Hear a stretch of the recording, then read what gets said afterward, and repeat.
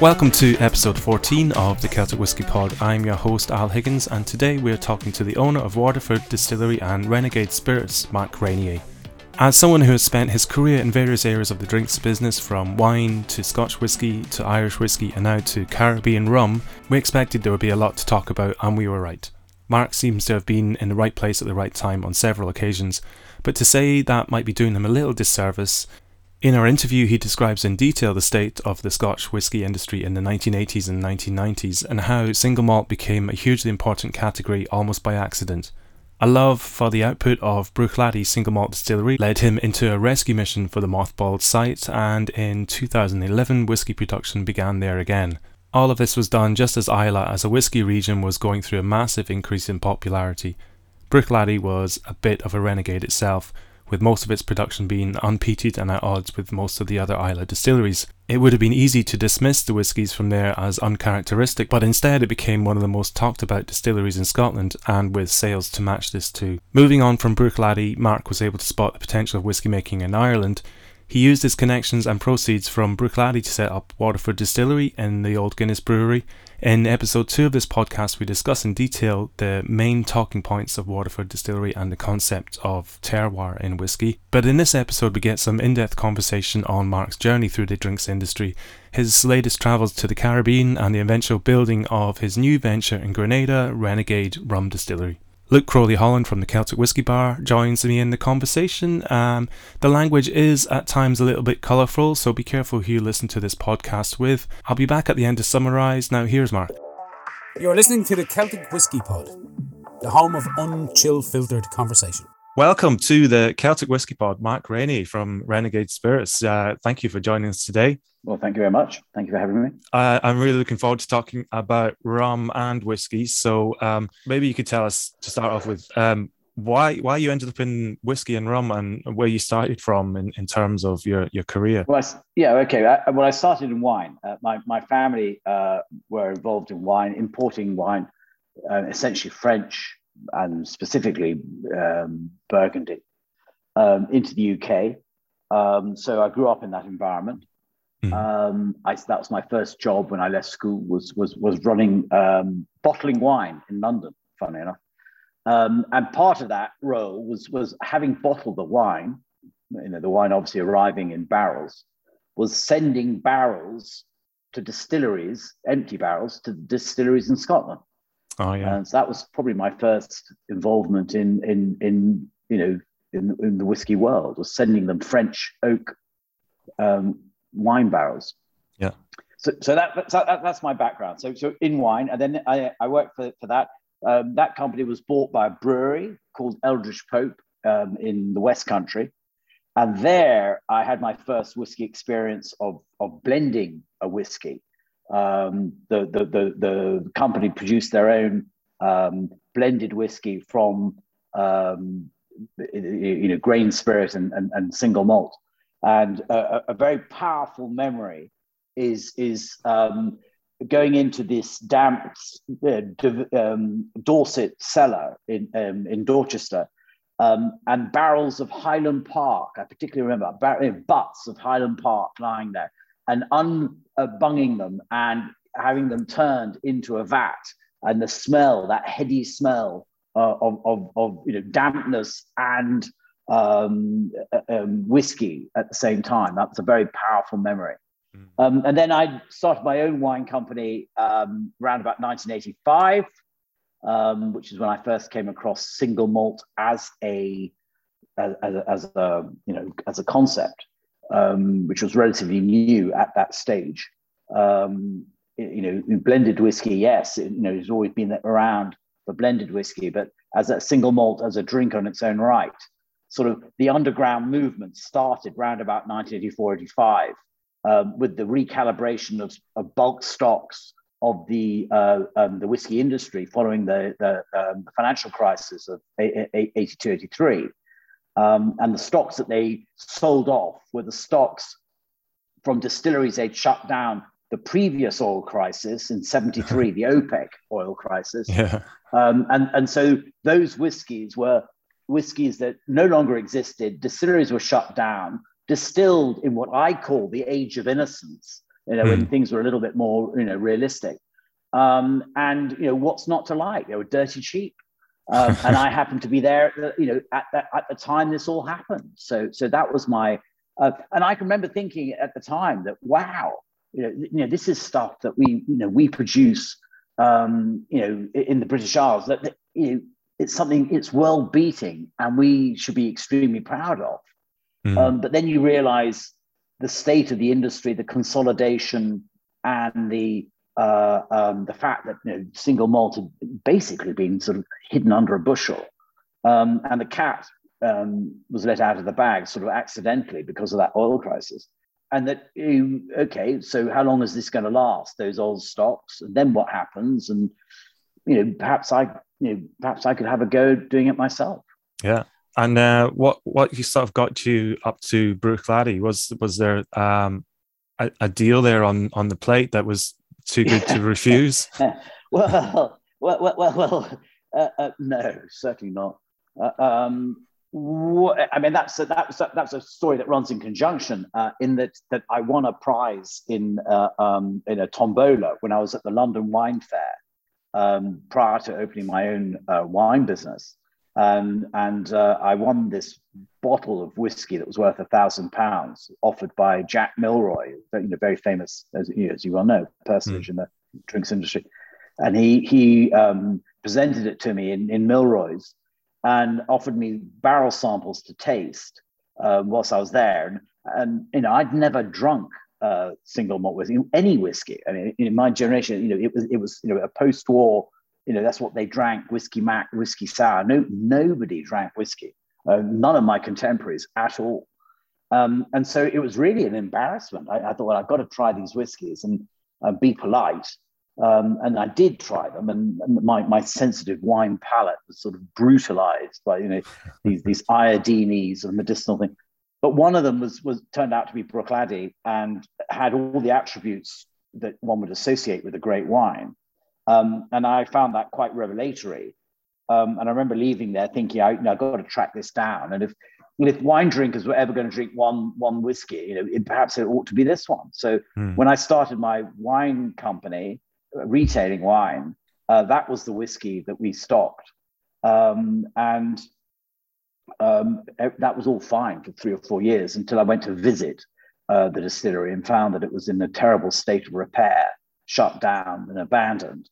And I found that quite hard to rationalize, that you had this extraordinary spirit, quality of spirit, and a defunct distillery rusting away, and that perhaps I ought to try and do something about it. Yeah, it's hard to imagine now that somewhere like Bruichladdich was essentially shut down, and then you have Ardbeg when you think as well. about it.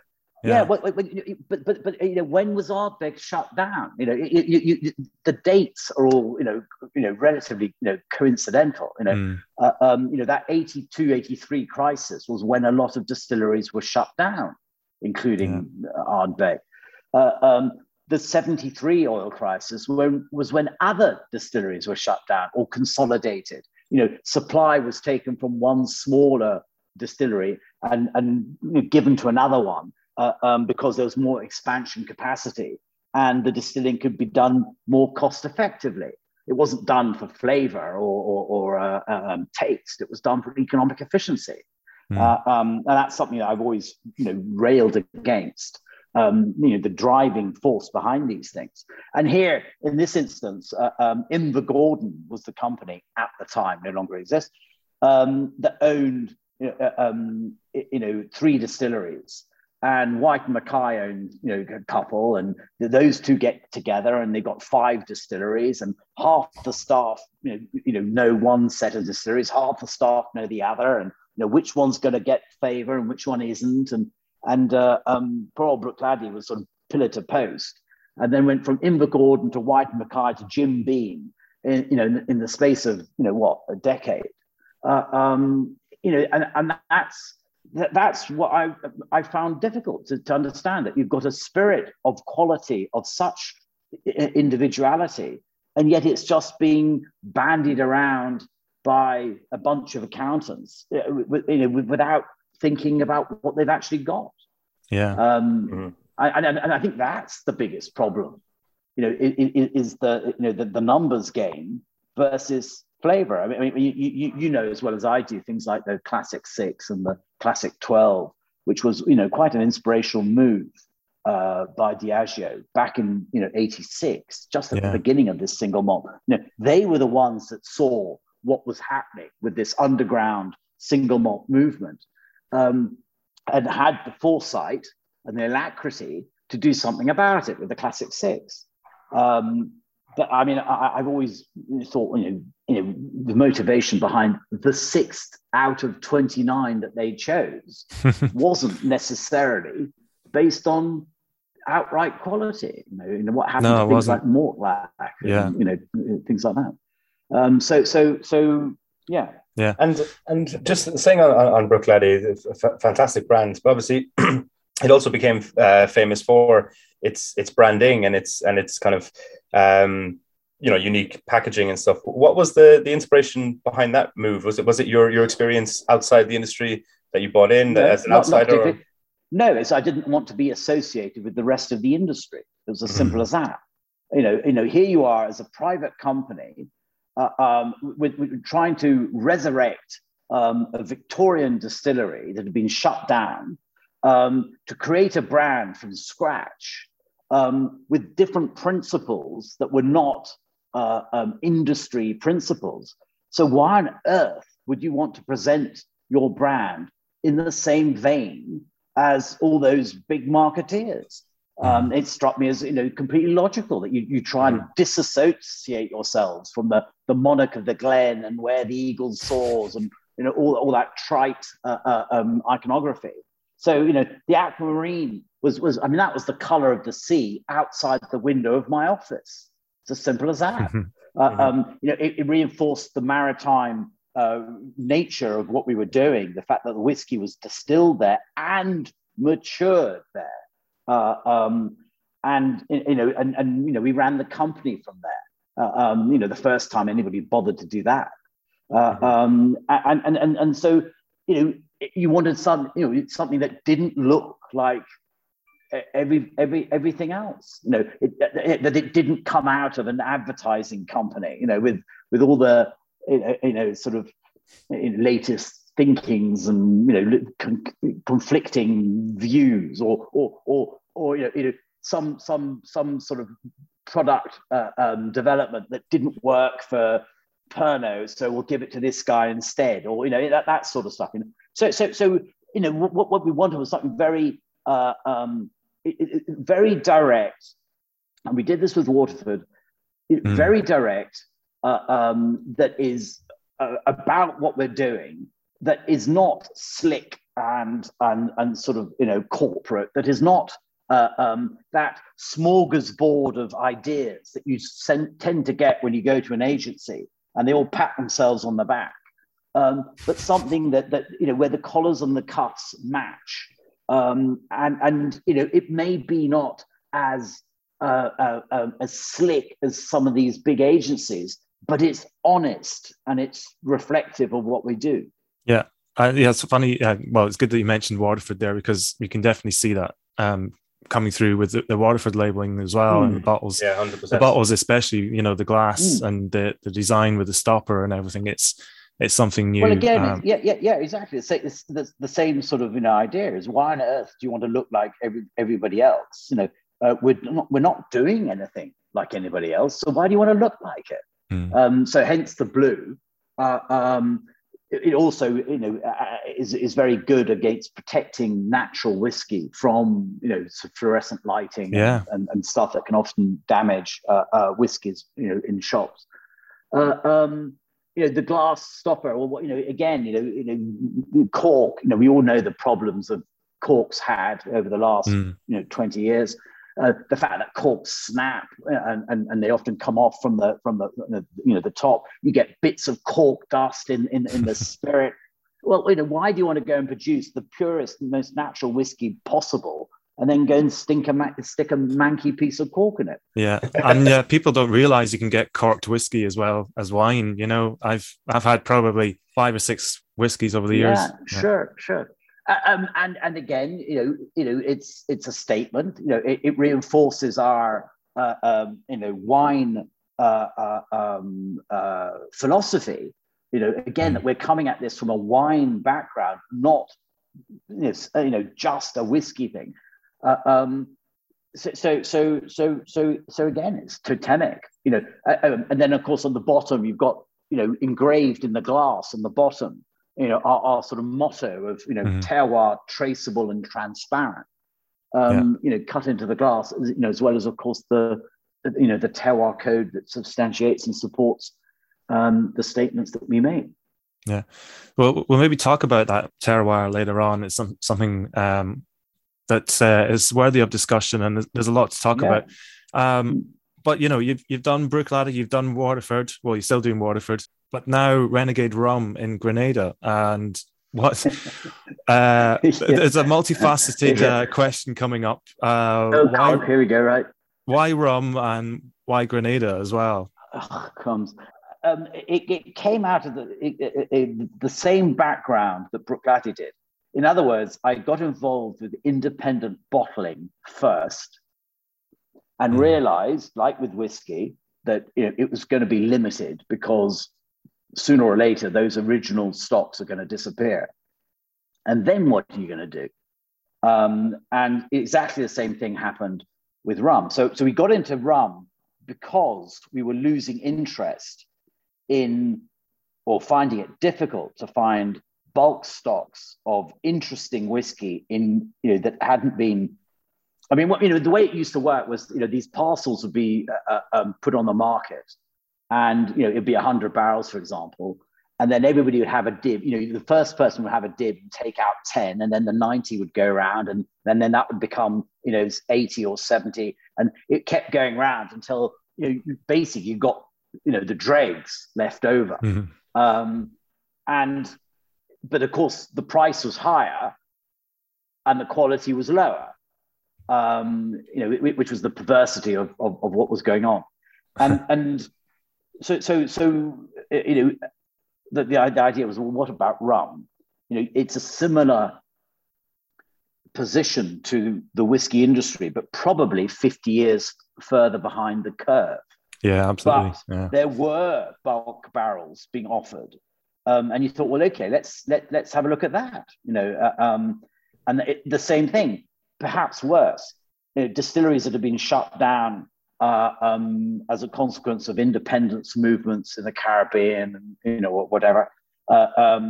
Distilleries that no longer existed, old rum, and so we started. That's when Renegade Rum started.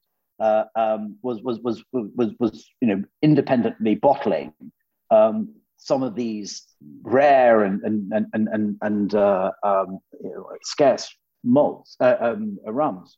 But in that process, it was even more evident that the stocks were much, much smaller. The longevity was going to be of this brand was going to be a lot, of the proposition was going to be a lot shorter too.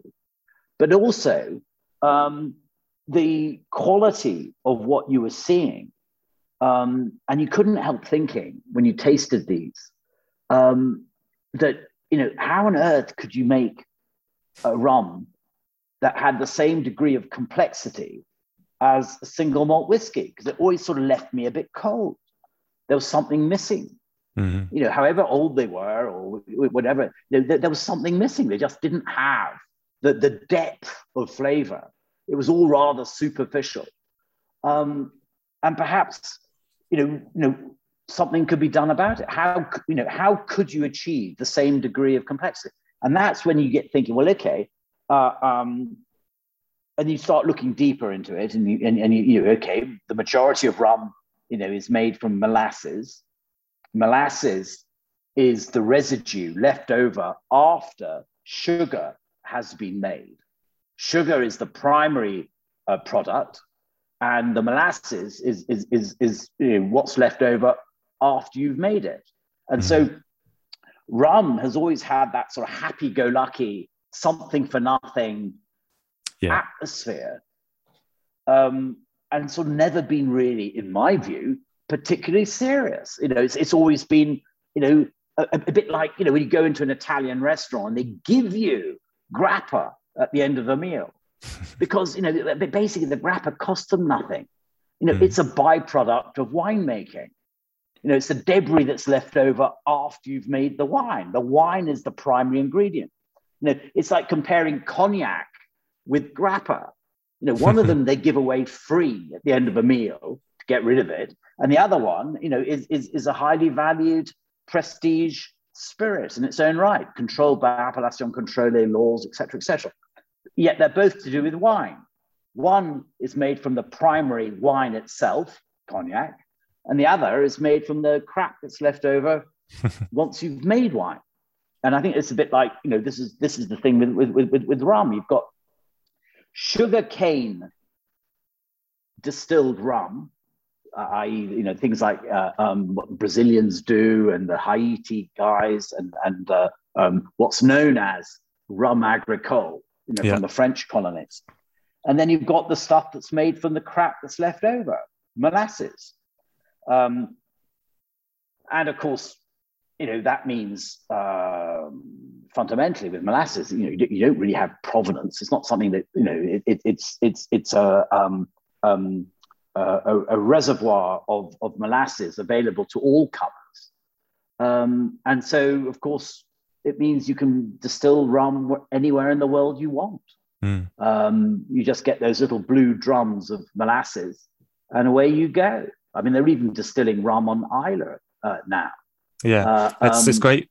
It's great that you mentioned provenance, because this is something we talked about in our Mezcal podcast as well. And Alejandro, the chap we spoke with, was lamenting about people making Mezcal in different countries. And he was asking the people where they got their agave syrup from, and they just shrug their shoulders and say, we don't know.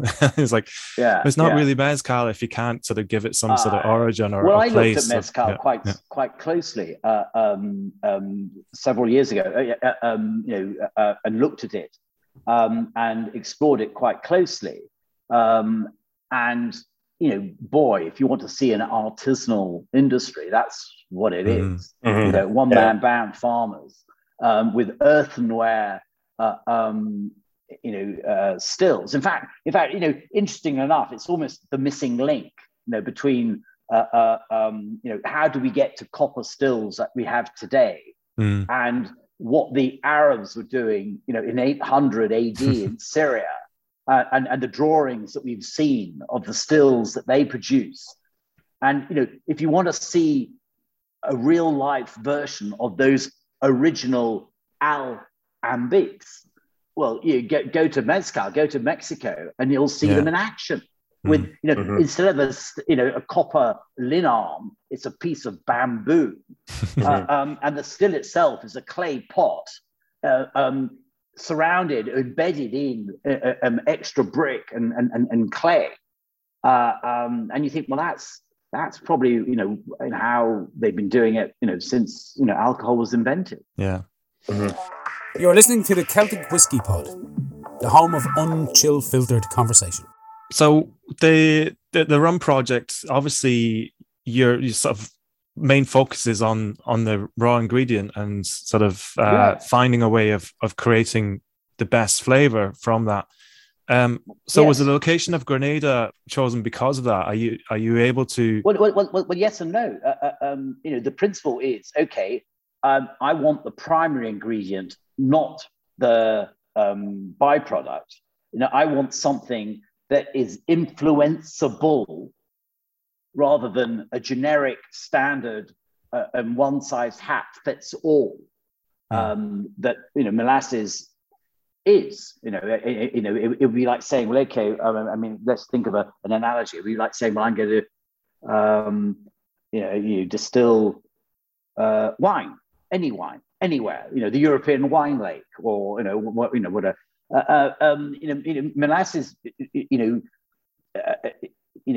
cannot have fundamentally, the principles of terroir or provenance when it's coming from a centrally supplied pool, because that's what distilleries do. I mean, all their refineries, all their molasses goes into centralized pools, and it gets redistributed from there. So as you know, I'm interested in the aspects of terroir, the individuality of terroir, coming from a wine background, and it struck me that the French were onto something with rum agricole, but being typically French, it only goes back to France. Yeah. And so, rum agricole is very, very well known in France, but not so elsewhere. And the fact it was Lord Nelson that was partly responsible in blockading Martinique and Guadeloupe during the Napoleonic Wars, which forced the French to distill their sugarcane rather than refine it, because they couldn't get the sugar back to France. So I suppose, as always, it's one of those anomalies of history. But if you grow, if you use sugar cane itself, now this is where it gets confusing, because I heard a podcast the other day of someone waffling on about rum and what the raw ingredient was, and kept on going about sugarcane when he actually meant molasses. Molasses is the product left over after you have refined the juice of sugarcane into sugar. Whereas what the French are talking about is actually the juice of the sugar cane. And this is why we were very careful about how we term it on our bottles. People need to be certain of the difference here. On the one hand, if you're being sort of slightly loose with the truth, you can sort of go on about sugarcane for molasses, but that's actually erroneous. It's the byproduct left over after the refining of sugarcane juice obtained from sugarcane. That's it's important to understand that difference. Whereas the French were actually distilling the sugarcane juice itself, the primary juice. And that's where you think, that's something that can be influenced by terroir, because you're dealing with the plant. And so the idea was to find a distillery that I could either buy, or stocks of rum that I could buy. And so a sort of 10-year sort of peregrination started, the Pacific, the islands of Reunion and Mauritius, Fiji, and then the Caribbean, Cuba, and all the way down the island chain. And it was a bit half-hearted, I hasten to add. It wasn't a sort of a definitive, serious attempt. It was a casual meander, shall we say? And what I saw just filled me with horror. The caliber of machinery, the poor state of it, the poor maintenance, the environmental disregard. Of course, there's one or two guys doing good jobs, one smaller guys. But generally speaking, it was a pretty depressing journey. And I didn't find anything to buy, and I didn't find any stocks worth having. And so it sort of became clear that I was going to have to distill it myself. And that's when I came across Grenada, as always, with a rather serendipitous outcome, in that my colleague, my finance director, John Adams, had a university friend who had a holiday house there, and he knew that I'd been getting nowhere in finding a home for this project. And so he invited me along, and we arrived at the airport in Grenada. And the moment we arrived at the airport, I knew that this is where I wanted to be. It just had a wonderful atmosphere. You looked out the window, and it wasn't full of really posh hotels and skyscraping hotels, and it was a very, very relaxed sort of atmosphere and landscape. Volcanic, obviously, so it's mountainous and hugely verdant. And I just thought, before we'd even left the airport, I thought, this is it at last. This is the place. This is the home. It feels good. It feels safe. It feels happy. And so we hired a car and we drove around the island. The only problem was there wasn't any sugarcane. All right. So having found what felt like the right place, the problem was you couldn't see any sugarcane growing at all. Yeah, and that is a problem in the Caribbean for a lot of distilleries, isn't it? That they're basically sugarcane farming is in decline, and socio-political reasons for it. Firstly, the decline of sugar. The fact we use a lot less sugar than we ever did before. Also, the fact that sugar can be provided by things like sugar beet and artificial sweeteners and things like that. So that's the first thing. And the second is socio-political, which is the independence movements from colonial occupations during the 50s and 60s meant that a lot of these estates were broken up, and land was sold off or given away to farmers, and basically agriculture was broken deliberately. Yeah. And in fact, with Grenada, the interesting thing is there's actually a paper I found, which uses Grenada as the example of a textbook example of how to destroy an industry, how to actually break it up. What was one of the most fertile and productive islands in the British Empire ended up with 100% of food having to be imported. And, all the hard-won estates and fertile estates going back to bush. And that's what I discovered. The infrastructure, the roads were all there. You could see where they once were, but everything had gone back to bush. Partly because having divvied up these estates, either you build houses on them or it goes back to bush. But either way, these guys either didn't have the scale and they didn't have the market connection to carry on what had been, very profitable businesses. Yeah. And so they all disappeared. And you can see the residues of this, lying around. So on the one hand, it's a bit sad, really. The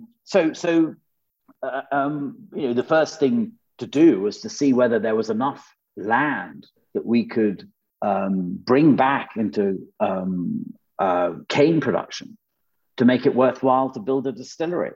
So that process started in 2016, 2017. And bit by bit, we realized that we were going to have to try and rent, what was left of some of these estates, and cobble together all down the east coast of the island what we're farming today, which is roughly 100 acres. 150 acres of cane land on 12 different farms. Yeah. And was that bringing sort of farmers on board as well? Or you basically have people from the distillery looking at, so it's people from the distillery looking, I mean, the idea was to do sort of what we do in Bruichladdich, we did with Bruichladdich, and ask farmers to grow, you grow the barley, we'll buy it from you. And that completely failed in Grenada. There's absolutely no. In fact, that's socio-political. Remember they had a Marxist revolution. So after independence in the 60s, they had a Marxist revolution, and which was ended by Ronald Reagan, if you remember, invading the island. And kind of ill-fated expedition, wasn't it? Well, I mean, it's fated with a national holiday. Because it got rid of this Marxist revolution, Cuba's involvement, And of course, the destruction of the whole agricultural sector. The idea was, okay, don't do this agriculture. It's like, colonial, and what you want is a nice job in an air-conditioned office. And all they did was they collapsed the agriculture and put everybody out of work. It completely backfired. So it's starting again with a clean slate and saying, right, okay, guys, let's do some farming. But of course, a whole generation has grown up without knowing what farming is. Yeah. And that's the problem. The know-how just isn't there. Wow. So when we go, come on, guys, let's, you grow it. You've got 5 acres. You grow here's the cane. You grow it. We'll pay you $70. Thank you very much. No one was interested. So we had to, to continue the project, we had to become farmers ourselves. So we do everything now. So we employ 130 people up and down the East Coast who've never farmed in their lives before. And to be able to grow the cane on these different terroirs, each farm is subdivided into 2, 3, or 4 different terroirs, which we can then distill individually to extract that specific flavor derived from the soils and the microclimate of the place. For example, there's one of the farms, the Pearls, has a laterite bank, and a laterite is an iron-rich soil, heavily iron-rich soil caused by volcanic gases. And being a volcanic island, you've got these juxtapositions of soils, which is absolutely crazy. But it makes for really, really interesting growing conditions. And that's what we're finding at the moment. Yeah, I gather one of the old estates was part of a distillery as well at one time, wasn't it? Was it the Dunfermline one? Well, several. Dunfermline, the Earl of Dunfermline, Westerhall, which is where we bottle at the south. That was another one. So yes, there were plenty of distilleries around back in the 19th century. Yeah. But hurricanes and revolutions and stuff, in the past, rebellions and whatever, did for most of them. So there are, you were asking earlier about, is there any rum, produced? And there's 2 distilleries that produce rum already on Grenada. Westerhall stopped in 2004, Dunfermline about the same time. But there's was a sugar refinery called Clark's Court that distills molasses. And there's another small-scale artisanal distillery at the very north of the island that produces a high-strength rum from a mixture of both sugarcane and molasses. Yeah. So we've come along with a very different proposition, a very different idea. So there's room, there's room for everybody. Yeah, and the distillery itself is quite sort of groundbreaking in a way. And you have across the Caribbean some massive distilleries doing stuff on quite industrial scales with huge columns and whatnot. But I don't think there's probably been a new distillery built with sort of attention to flavor, rather than just scale, Well, yeah, in a nutshell, you've answered your own question, which is, you've got and funny enough, it's the same guys, the same, the Diageos, the Pernod Ricards, the Brown Formans, the Bacardis. It's the same people that own the whiskey industry as own, all the other different spirit sectors. Yeah. So you've got the same players with the same business model. And of course, you've got the legacy on top of all this of a commodity supply that a bit like single malt whiskey in Scotland was the reserve of the big distilling groups to be used in blending, to add a bit of rigor, a bit of whiskiness to column still spirit. And in the rum world, you've got the idea of these companies distilling rum but not actually marketing it themselves, but selling the produce to somebody else, another European company that would then blend them up and make their own label. So you've got this historic sort of commodity supply at one end, and then at the other end you've got the big players, and so there's very few integrated distillery brand producers. Yeah. Fundamentally, that concept doesn't really hasn't really taken off until now. So you're starting to see that now, which I think is much more interesting. I think that's definitely the problem that rum has in terms of increasing its reputation amongst people like ourselves who would enjoy a whiskey. You scratch the surface of rum and there doesn't appear to be much there to grab onto. It's absolutely. You said it, Al. It's a mess. Okay, you got your Johnny Walker, you've got Captain Morgan's and all that at one end, the Bacardis, whatever. And then you've got a whole load of all the European countries have their own rum brands.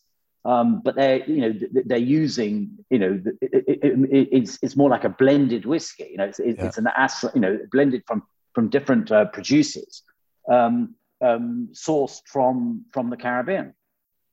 It's a number of distillery-owned brands is relatively few. It's difficult. If you go back to single malt whiskey in Scotland and stuff, back in the 19th century, the single malt distilleries that had evolved from farms, that had evolved from clandestine distilling, and then Mr. Johnny Walker turns up and says, well, you distill me 100 barrels and I'll come back in April and pay you for them. I mean, it was a great business model for these guys because they were basically distilling to order, and that works fine until Johnny Walker doesn't turn up, which is how that consolidation happened, rather rapidly. So I think in the rum world, you've got this commodity supply, people distilling to order for European brands, and it's quite a hard thing to get off because it's easy. Does it surprise you that paid to distill? Does it surprise you that none of those big companies have come along and said, "Okay, we're going to do what Mark's doing at the moment and set up, a small operation, much in the same way as they might do a single malt distillery in Scotland and go and do something that's quite sort of flavorful and interesting." Perhaps it might happen when they see a change. But remember, they're very happy with the model they've got. They're very happy. It's the rest of us that are pissed off.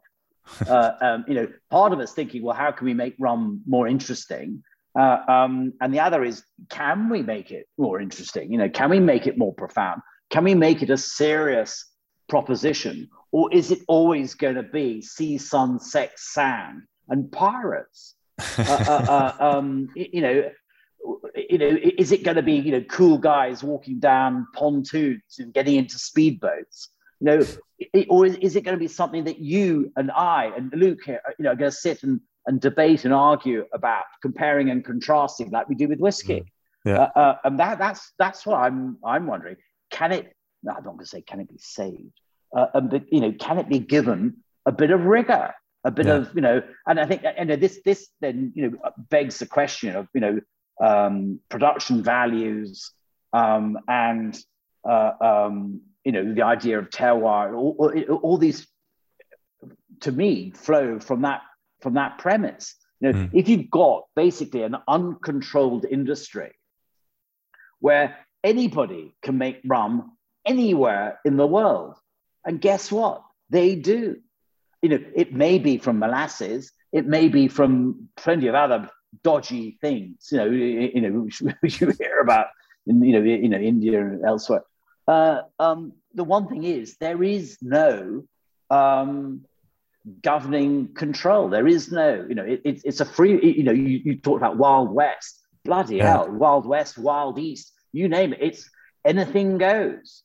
And it's interesting. And that's part of the problem. There is, you know, what is the credibility here? You know.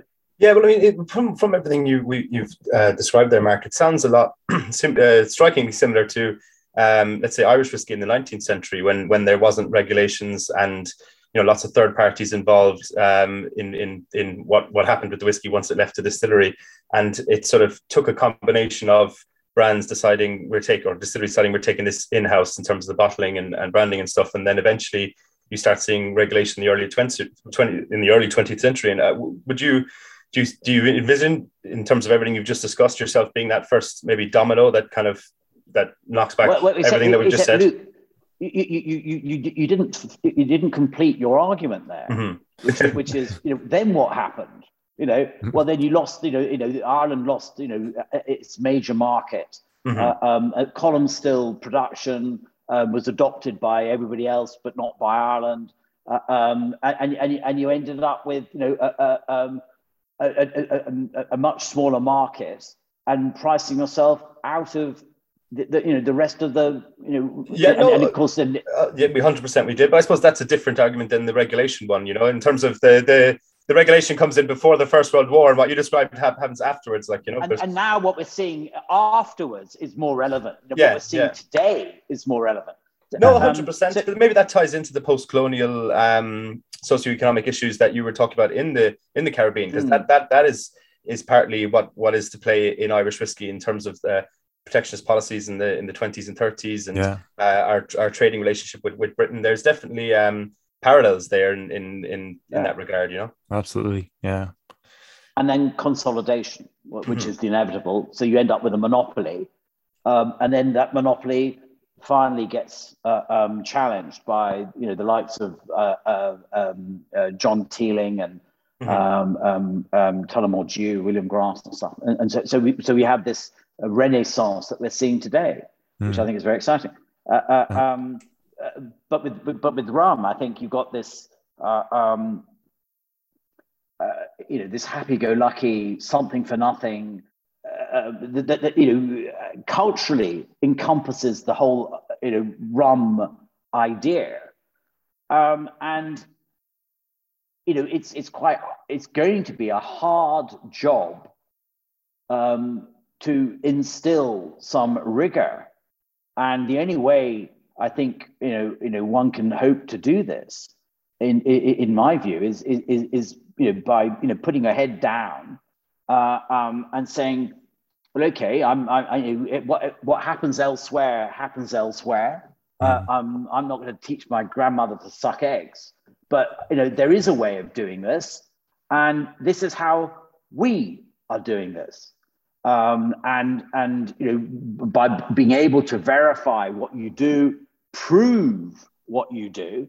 I mean, you know, this is very similar. You're going to say, I know you're going to say to Waterford, and it's absolutely right.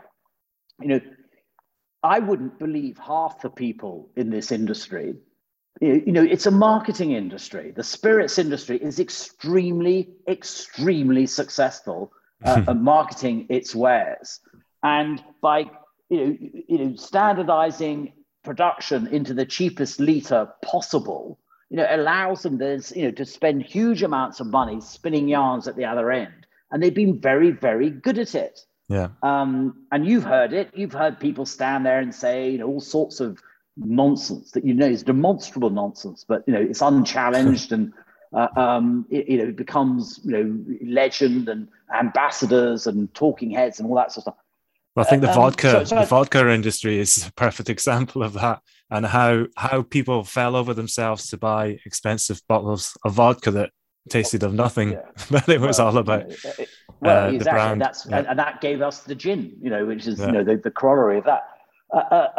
So no, I think coming from a wine background, half my career has been in wine. You know, I grew up with it, you know. And, you know, that's well regulated. It's, you know, the Appellation systems, you know, enshrined in law. You've got people that are you know, farmers, you know, their hands, you know, dirty hands, you know, they actually make the wine. You know, it's, sure, there's corporations involved too. I mean, just have to look at Australia and California. But generally speaking, it's thousands of one-man band, farmers, and I just think there's passion, there's pride, there's individuality, diversity, all these things that which sort of the spirits industry and the collectively are sort of lost in this headlong run for efficiency and consolidation. So what we're seeing in Ireland is the green shoots of diversity coming back through. Single malt whiskey, full stop. You've got Scotch single malt whiskey, which is sort of really as a category been with us since the early 80s. But now you've got a rival international single malt whiskey, which, the French, the English, the Welsh, the Irish, the Scandinavians, the Americans, they're much smaller in scale, but there's a lot more of them. And the potential for innovation, genuine innovation and experimentation is far more exciting. So, whilst on the pedestal, you've got single malt whiskey, Scotch single malt whiskey, which will always be I suppose the yardstick, but constrained by, a relatively unimaginative or unnecessary development. It's in the international single malt whiskey that we're going to see things happening. And I think that's quite an interesting evolution. Yeah, it's a kind of double-sided coin as well now, because you have countries that are restricted in their sort of protecting laws on what you can do, and that's done primarily to preserve the quality of the product. And you have all these new countries coming along with no rules, and they're actually being more innovative and doing different things. They can be. They can be just as naughty. I mean, for example, Martinique, Guadeloupe have an appellation contrôlée system, which they're very proud of. But when you actually read it, it's pretty loose in terminology. It sounds better than it actually is. And I think when it comes down to it, you've got your own moral compass, your own idea of what you're trying to achieve, and it's whether you can support it with evidence. That's the point. Instead of making it up for marketing speak, whether you can actually verify what you do. Are you doing what you say you do? And I think that's where authenticity, the much needed authenticity, can come from in the rum industry, is by doing that. So we have a cane code that goes on the back of the label, just like the terroir code in Ireland, that provides that 10 pages of technical data that supports what we're claiming. And I think that's a the answer to that equation we have, which is real provenance, not just faux, but real provenance equals a terroir, which you are able to prove with traceability, and you're able to share, which is transparency. Yeah. So you can't have one without the other. They all go together.